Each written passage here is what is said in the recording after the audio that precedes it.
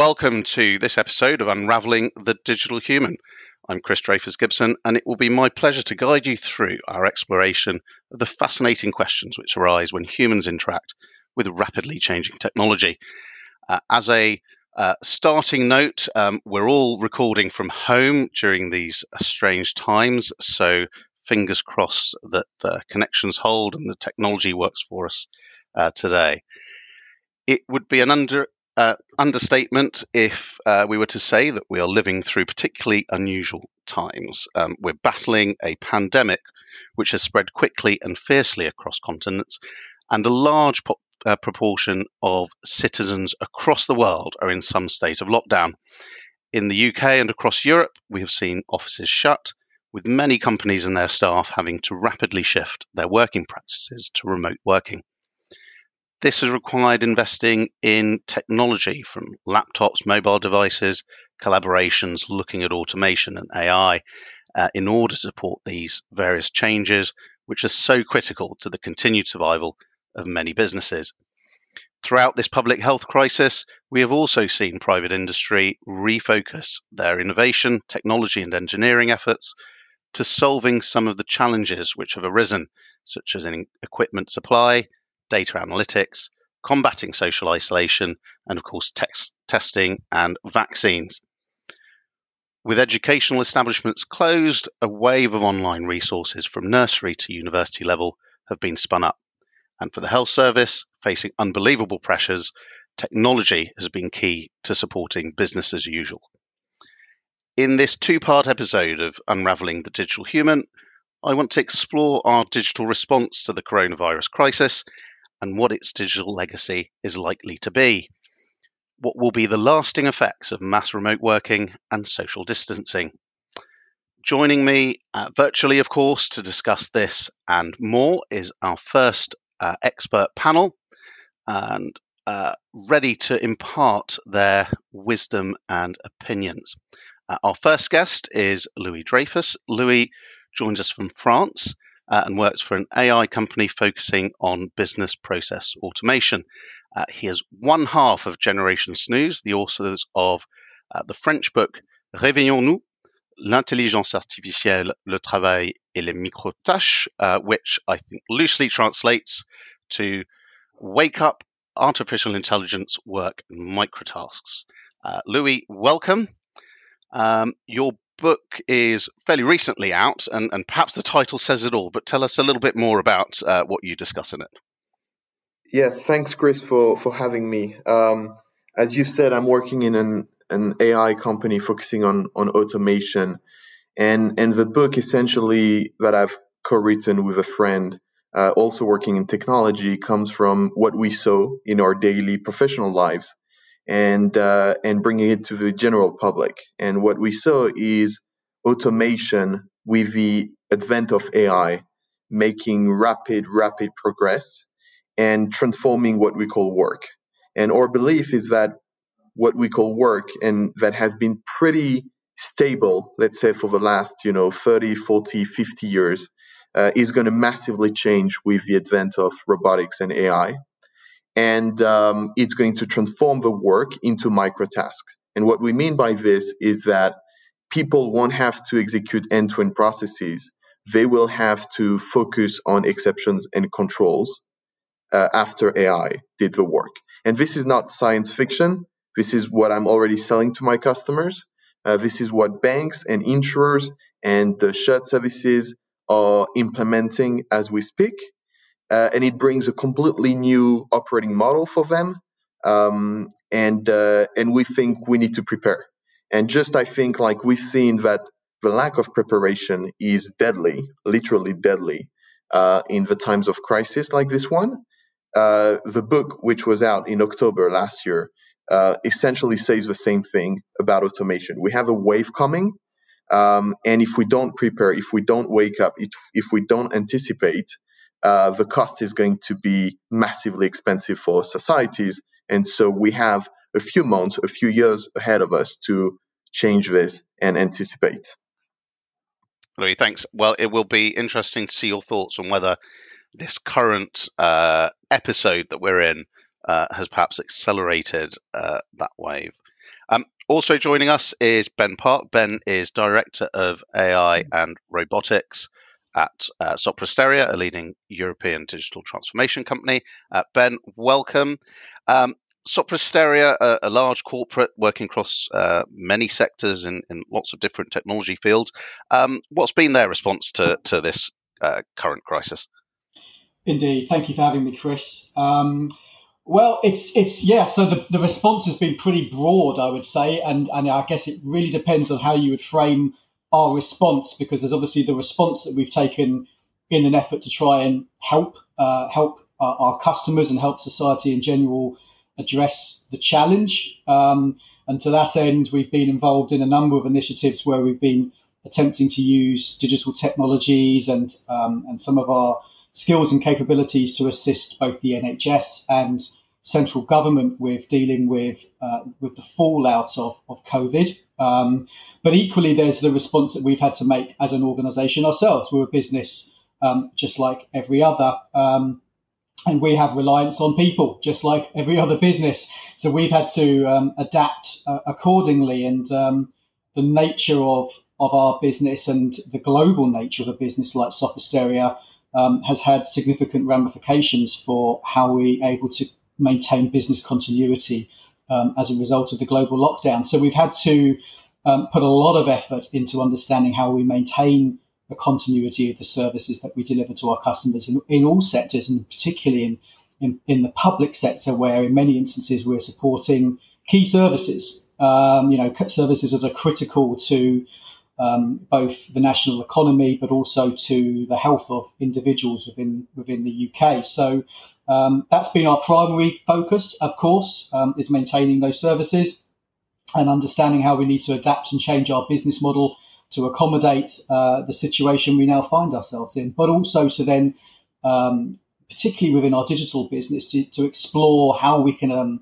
use some of these technologies to help address some of the challenges that we've seen around assisting key workers in getting access to food and groceries, about helping the government understanding or identifying potentially infected people. And I know we've been talking to the government recently about how we could assist them with their COVID tracing app. And we've also been working with the NHS on a couple of solutions which we've been hoping will help them to continue to work together and, importantly, collaborate when they're all having to work separately from one another, and in many cases working from home. Ben, brilliant. Thank you very much. Welcome to you both. So let's perhaps start by looking at the general response within the work environment, because I think there are a number of sectors perhaps that are particularly hit, and those businesses that are within an office environment, I think particularly one, education, of course, with everything being closed, healthcare. So in that sort of general office environment that people are so used to, what's been the changes, Louis, that's seen in France? So I think the interesting thing about France is we had, as many people say, we have strikes all the time. That's not completely true. But we had a massive one in December, quite a long one, because of the pension reform. And it was kind of a preparation for what happened with COVID-19, at least for the office work, right? Because people had to take the very basic logistics measures of making sure people could work from home because they couldn't access the office as easily or at all. And so I think, in the office work, what I've seen is that people were quite ready, in the sense that, the equipment was there because of that December, fire drill, if you want. The main issue was, of course, the schools being closed, which is another dimension, right? Another level, and the kids being around. So I think what I've seen around is not so much working from home or working remotely. I think actually people will have a hard time going back to the office to some extent. Some people miss it, but I see a lot of people that say, I will go back, but I definitely see myself doing work from home for a major portion of the week in business as usual. What has been challenging is reconciliating both the private family activities and keeping the kids safe and busy and keeping with the work demand. I think that has been, to me, the most challenging thing.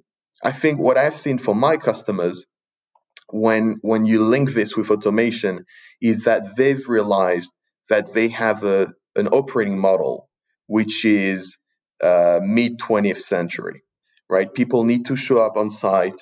They need to show up from 9 a.m. to 5 a.m. All the work they do in bank back office is manual.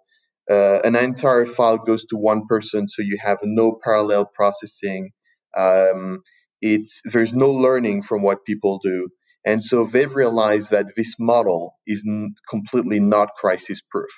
And that hopefully they realize that there is no alternative than to make adjustments, and automation can be one answer to that.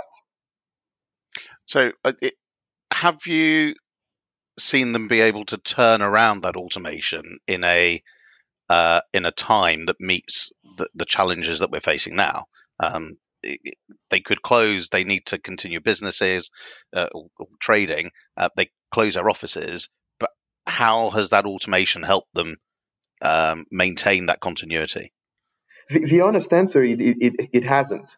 And that's why you need to anticipate, because you cannot change your operating model when you're in a crisis. When you're in a crisis, you just need to survive the crisis, right? And you're going to do it with rubber and battlefield techniques to fight what's happening in the next minute, in the next hour, in the next 24 hours. But you cannot reinvent things. I think it would be actually stupid probably to do it, because you're going to break it. So that's why you need to anticipate, and that's why businesses need to anticipate and run automation initiatives and transformation program actually more broadly. And that's why we need to anticipate as a society. In France, the big debate right now is the decades of 2010s has been disarming the health answer to pandemics, and so we realize that it's not during the crisis that you can call the Chinese suppliers and say, supply me with masks, because everybody's asking for them, including their own country. And so that's why we need to really, as businesses, individual societies, spend a lot of time on anticipation, way more than what we're doing, because when you're in the middle of it, automation is not going to help you. That's too bad, but that's the honest answer on what technology can do. So Ben, has this been a wake-up call for UK companies then? I think so, yeah. I mean, I would completely agree with what Louis just said just now. I think you cannot change your business model in the middle of a crisis. You can try and adapt, but any decisions that you take are likely going to be tactical in nature. Obviously, you just don't have the time to go through the necessary processes to be able to deploy the sorts of solutions that would enable you to, under usual circumstances, automate process or create additional efficiencies in your supply chain that would help deal with this particular situation. We do these kind of projects frequently, and they're complex. They're often far more complex than we envisage, and far more complex than our customers envisage. And there's often a view that automation is a quick win or a quick fix. Can we just deploy some RPA or a bit of AI here and there?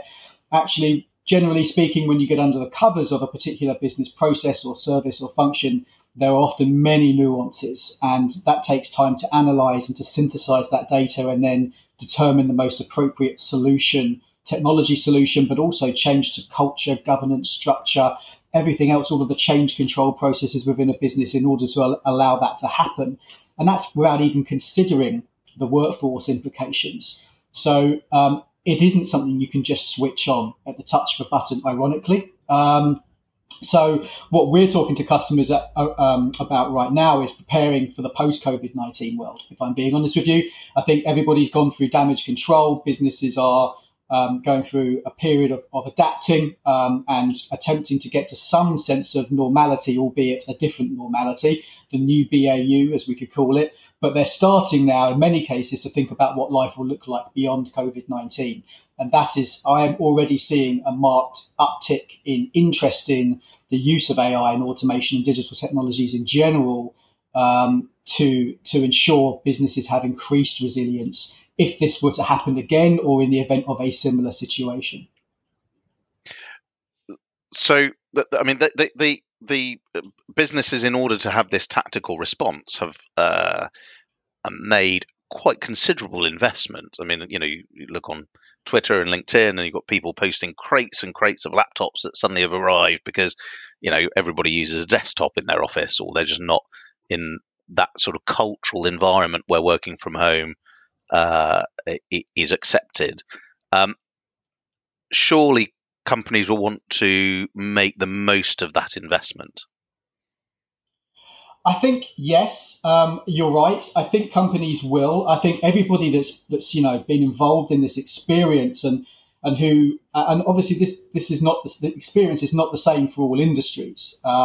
Those industries that are highly customer facing, retail industries and sort of entertainment and such like, that they simply cannot continue to operate under the current circumstances. However, those industries that are more service focused or knowledge worker based absolutely can continue to operate, and Soprasteria is certainly in that bucket. And for people in those industries, we're getting used now to this new way of working, remotely from home, using video conferencing or audio conferencing technologies. And yes, in certain situations, I've spoken to customers who've told me that they've had to rapidly deploy some sort of collaboration tool across their business because they just simply didn't have one. They it was in their strategy, but they hadn't quite got around to actually getting it out there yet. But all of a sudden they have an imperative, right? So, but of course that brings with it its own challenges because you can make this service available to your employees, but there's no guarantee that they can use it. There's no guarantee that they've got sufficient internet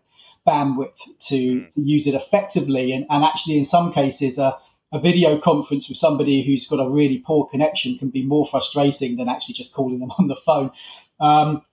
So, it's yes, you can respond to this situation in a tactical manner and try and get kit out to people and stand up these new services. But as with any major transformation program, the detail is often overlooked, and it's only when you start to actually try and make these things work and make these things work effectively that you discover that there are all sorts of considerations that ideally you should have had the opportunity to plan for, which goes back to the previous point Louis was making about the need to really be thinking about this stuff way in advance. Preparation is key.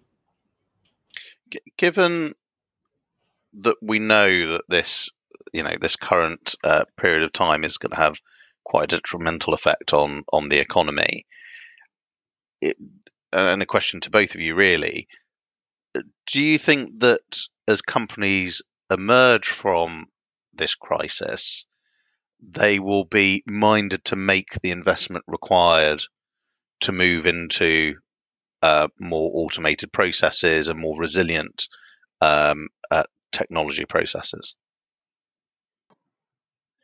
Well, I think if I go first, I think this is, in my view, this is going to be the big difference between poorly managed companies and well-managed companies, right? Because if you're poorly managed companies, probably you didn't start adapting your business model, so your organization is not used to transformation.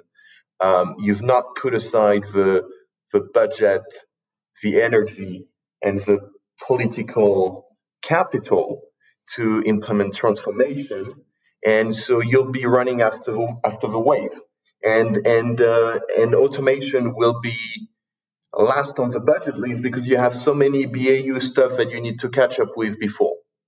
If you're a well-managed company and you need to change, probably COVID is just an accelerator. It's not a revelation. So you've probably started this. You've prepared your organization to do it. You've started to put aside budget to do it. You understand that it's a long-run exercise, and surely you will want to accelerate.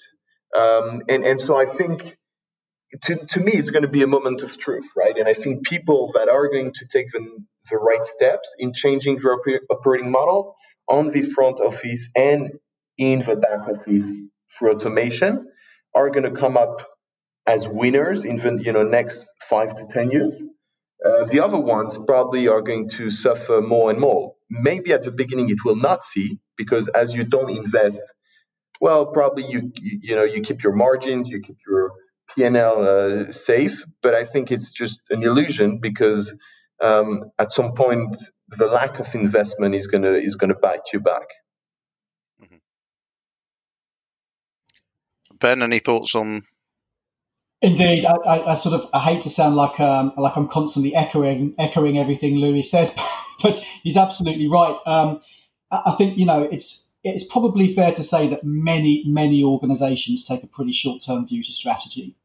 Most organisations work with a detailed strategy that's no more than 12 months. There is this underlying notion that planning anywhere beyond sort of 3 to 4 years is pretty impossible anyway.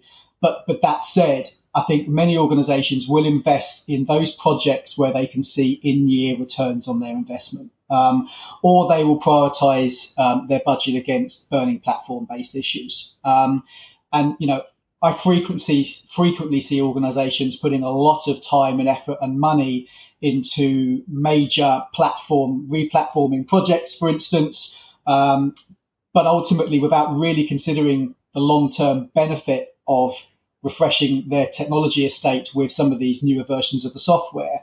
They're not considering the long-term, the long-term concepts of using automation to really drive value. They're just addressing the burning platform issue.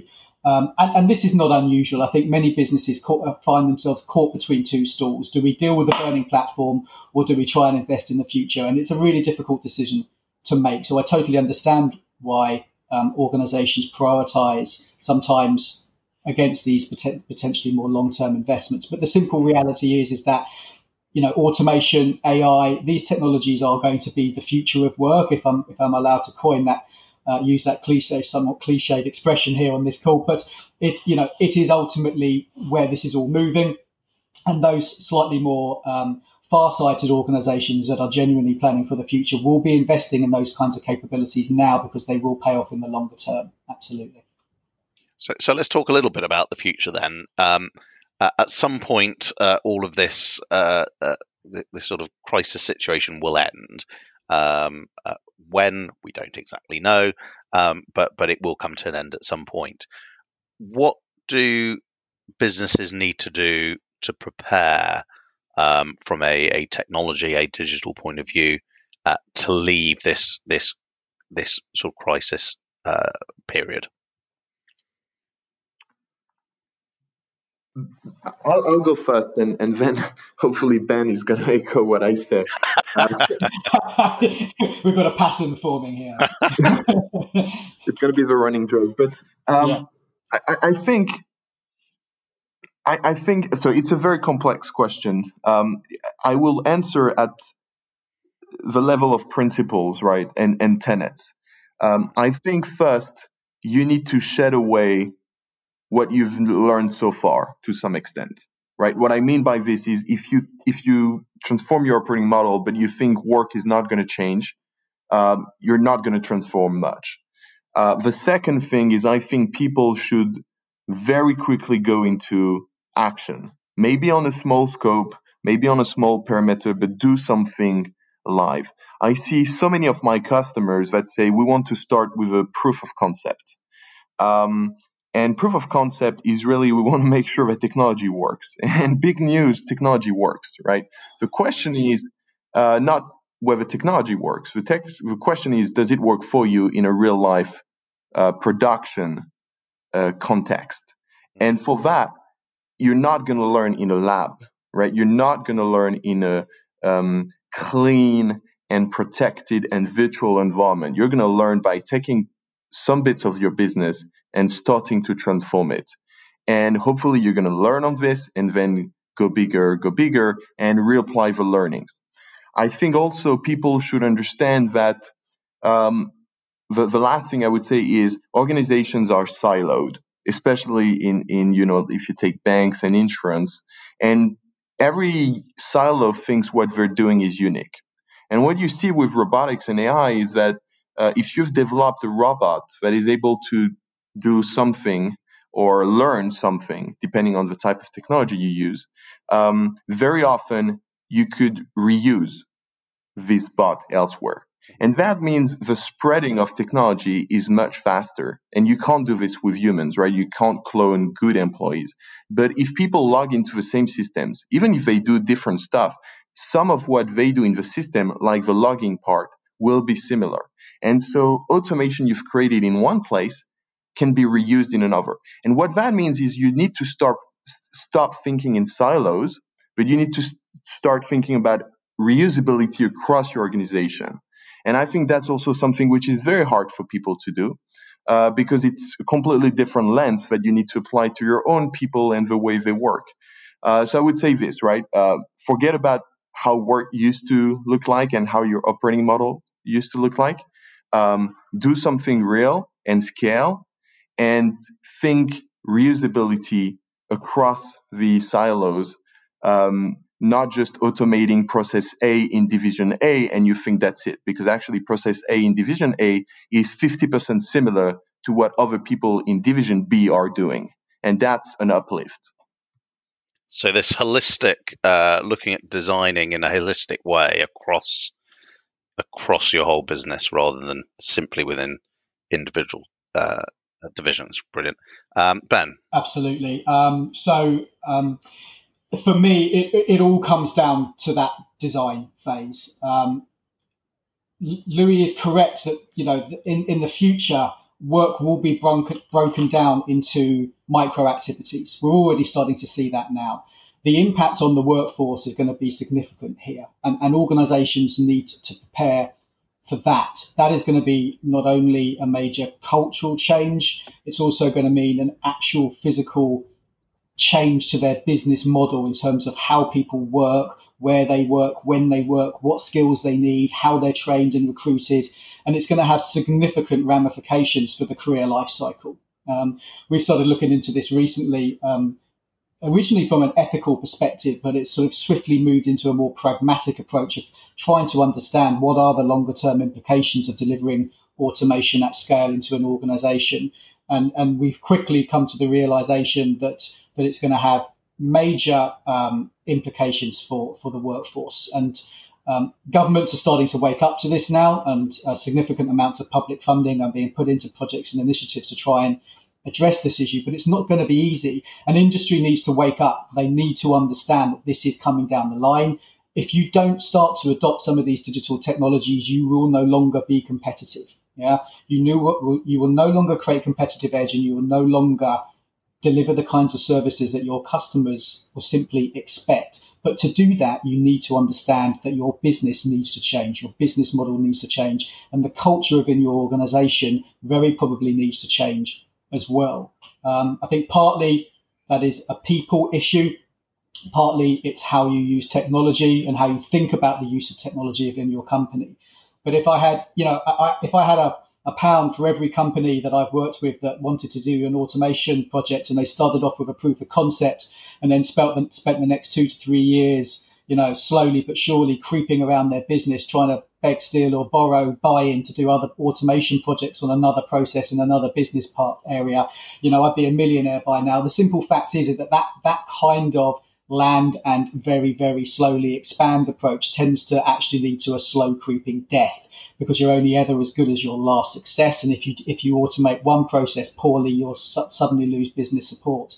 What businesses really need to be doing is looking at this much more strategically. They need to be employing proper design-centric services. And I'm talking not necessarily technological design. I'm thinking more sort of human-centric, customer-centric design capabilities that can look holistically across your business and understand your customers or even your colleagues and what it is that they need both now, but more importantly in the future, and how you design services or solutions to address those needs. They will be more transformative. They will require a significant leap of faith in many instances. And for many companies, that will be a leap of faith too far. But I think that will be the difference between those companies that survive and those companies that fail in the future. Thank you. So there's a few things I think that from what you've both said that I've pulled out. So this idea of holistic designing across the whole business, not just in silos, but that design including an element of being people centric. I think there's clearly, and it's come out in the discussion today, there's clearly a human element to this and a cultural element to this. If work is going to change in the future, the nature of work is going to change, then we need to understand the impact on people that are doing the work now in the more traditional way, and what it means for them in terms of retraining, redeployment, etc. And then the third thing that I pulled out is around leadership buy-in. And I think, Ben, your description of proofs of concepts perhaps illustrates this well, that a proof of concept in a tiny part of the business perhaps is an indicator that the top leadership perhaps don't buy into this idea yet, and so we're trying to do it by stealth rather than having that sort of top leadership buy-in and spreading automation or change in operating model across the business. Yeah, absolutely. These sorts of projects do need top-down support, so they need vision and commitment from the C-level down throughout the business. I think increasingly, the challenge for organisations like ours is to be having these conversations at the right level within the customer organisation, and occasionally we get it right. Very often we don't. But it's the difference between success and failure. If the support and the energy and the imperative for these kinds of projects comes from too low down within the business, it's unlikely to get traction in the longer term. So it really does require sort of C-level executives and their direct reports to understand not only what these technologies can do, but also how they can add value to their business and fully embrace them.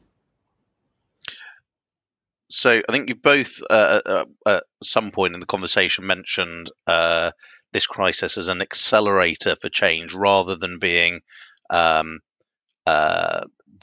the main driver for change, because actually if you haven't started already that transformation, this is not the time to do it. So and I'm sure you both sort of keep quite a keen eye on developments and trends and what's happening.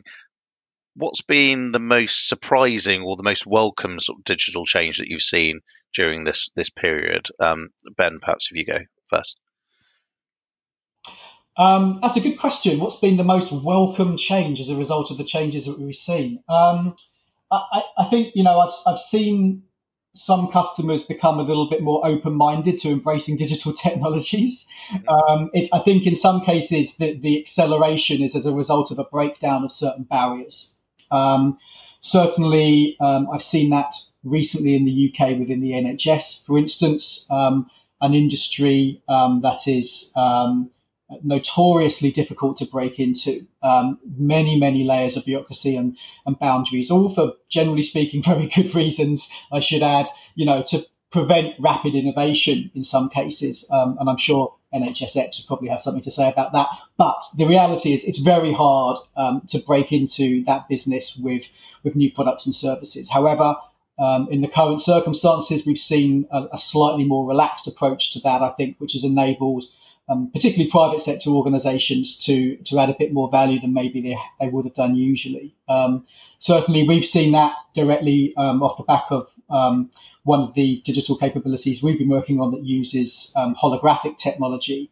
And we've been speaking to the NHS about this for a couple of years, in fact longer, but have recently seen a marked uptake in terms of interest from doctors and surgeons to want to use the technology, primarily because it really supports remote collaboration.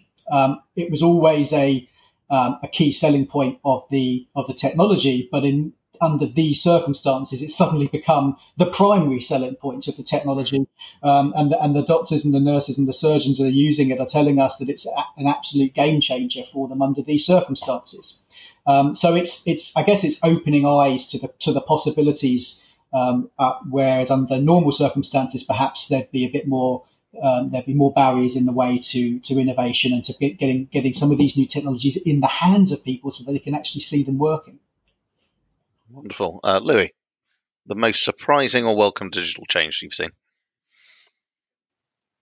So I don't know if it's the most surprising or welcome, but that's the one that has struck me most. And when we wrote the book, it was published in October. The book says, with AI, work is changing and is going to become microtasks, and those microtasks essentially you can do them from wherever you are, right? Because the work is so tiny. Because AI has done so much of the work, as a human, you'll be asked to step in to maybe control a field, control something, but it's going to be tiny, right? And just like in a car factory right now, you're just doing one thing to build the whole car. Here, as a human, you'll just do one thing, one little thing to execute the end-to-end business process. And that means you can outsource and you can disseminate those micro tasks on the cloud, right? You can push them through a virtual environment to people. And that's what, marketplaces for click workers are doing online. And I think one of the barriers to that was banks and insurers and shared services saying, no, but people have to be in our premises, right? They need to show up. They need to be there from 9 to 5. We need to touch them. We need to somehow control what they do.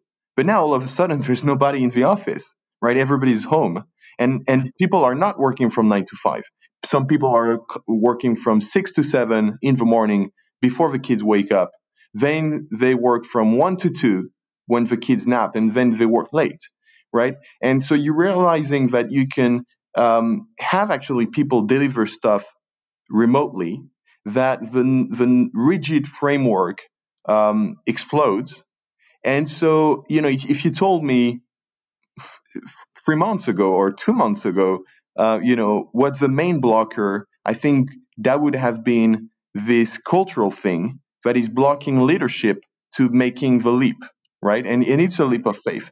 And now nature and, history is essentially forcing us to make that leap. And that's, to me, it's massive, because it's a cultural barrier that is probably down somehow, not everywhere, not to the same extent, but it took a hit. And so it makes it even more important to prepare and anticipate, because it means that anticipation will be faster, probably. And so that's, to me, the most striking. Is it welcome? Yes and no. It depends if we anticipate. It's definitely surprising in the sense that I didn't see it coming, and it strikes me massively. So it sounds like perhaps the technology aside, because throughout this discussion we've said, if you haven't started that digital transformation, you're unlikely to have started it in crisis. Much more tactical response from a pure technology point of view. But perhaps then what we're saying is the main legacy, or a main legacy of this COVID-19 crisis, is this opening up of a mindset which says work is changing, work is different, and that is okay. And when I come out of this, I'm ready to embrace that new operating model and what that means for my people and my technology. It's an interesting viewpoint. I think it's what I would say, Chris, is that it's an age-old saying, but necessity is the mother of all invention, and I don't think that statement has ever been truer than currently within this COVID-19 crisis. We are seeing innovation happening all over the space, and if it's not innovation, it is simply an embracing of digital technologies that many of us, quite frankly, have been aware of and have been using for some time now, but for many, it's perhaps has just been seen as a luxury, or perhaps an unnecessary aspect to their requirements or their portfolio of services. But under these circumstances, people are starting to use them, and that's fantastic. I think it's an absolute positive, because it is opening up the eyes of not just our customers, but people within our own organizations and family and friends and everybody else as to the real value that digital technologies can bring. And we must remember that behind many of these digital technologies are, similar, they're downstream adjuncts in terms of artificial intelligence or AI and even automation in many cases that are powering these solutions. And I think it's just creating an awareness that on a scale that we haven't seen before, which is fantastic news for global digital adoption. I think the question as to whether it will stick is another matter entirely. I suspect that there will be a residual uptick in the use of these technologies beyond the COVID situation, and when things start to relax down a little bit. But if I were to take a slightly pessimistic view, I would suggest that humans have a habit of falling back into their natural mode of operation, and I suspect that for reasons, some will be very good reasons, others perhaps a little bit less clear. Many people and many organizations will simply revert back into old ways of working. I truly hope that isn't always the case. I really would love to see some of these new ways of working become core to the operating models of many businesses going forward. There are myriad reasons why that should be the case, not least commercial reasons. The money it saves businesses in terms of expenses and travel, but also ecological reasons, the impacts on the environment, and human well-being reasons. People like being at home more, they like being around their families, they like having flexible working patterns. But the challenge is that as soon as some people start to revert to normal working patterns, often other people feel the need to follow suit. And my worry is that you'll start to see a slow, gradual drift back to working the way that we were working before. Louis, you mentioned towards the beginning that you thought people would have a hard time going back to the office environment. That seems perhaps a little at odds with what Ben's saying, but do you think this will stick? Well, hearing Ben, I think what he was mentioning was with people that have the power of initiating transformations and moving the needle and changing the operating model. And I think it's true, right? Some companies have management that sometimes lack the vision, and that management may go back to the old vision, right? It was just a bump in the road and, we'll go back to usual. I think my comment was more on the workers, right? The employees in themselves. And I think it could be a danger for companies that don't adapt, because I think if you expect people to be back in the office as usual, first I think you're completely neglecting the fear element. That people are aware that there is a virus and it's a nasty disease, right? So you'll neglect this, and I think people will be resentful to this. And second, I think you will just dismiss the fact that people have lived and worked completely differently in the last 3 months or 2 months. And this is a long period of time. I don't think, when you take in France, we have good vacation and that's 4 weeks in the summer, right? Here we're talking 2x, 3x. And so if you think that people didn't take habits and will go back to usual, I think it's wrong. And I think it's also an employer proposition, right? If you want to attract the best talent, notably the best digital talents, I don't think pushing for 9-to-5 work on premises will be massively attractive anymore. I don't think it was attractive before, but surely it's not going to be anymore. So people will be happy that the schools reopen. It's definitely a challenge to accumulate work and 24/7 daycare for kids.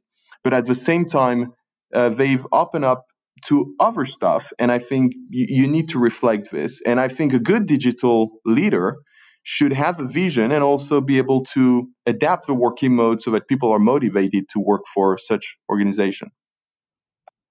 Well, perhaps then on that a bit of advice and perhaps a bit of a warning, perhaps we'll leave the discussion there for today. Thank you very much to my two guests, Ben Parker and Louis Dreyfus. In part 2, we're going to delve further into the impact of this crisis on digital healthcare, look at technology innovation, and perhaps consider some of the key ethical questions. Of course, don't miss a single episode of Unraveling the Digital Human by subscribing wherever you find your favourite podcasts. Join me next time as we unravel the digital human.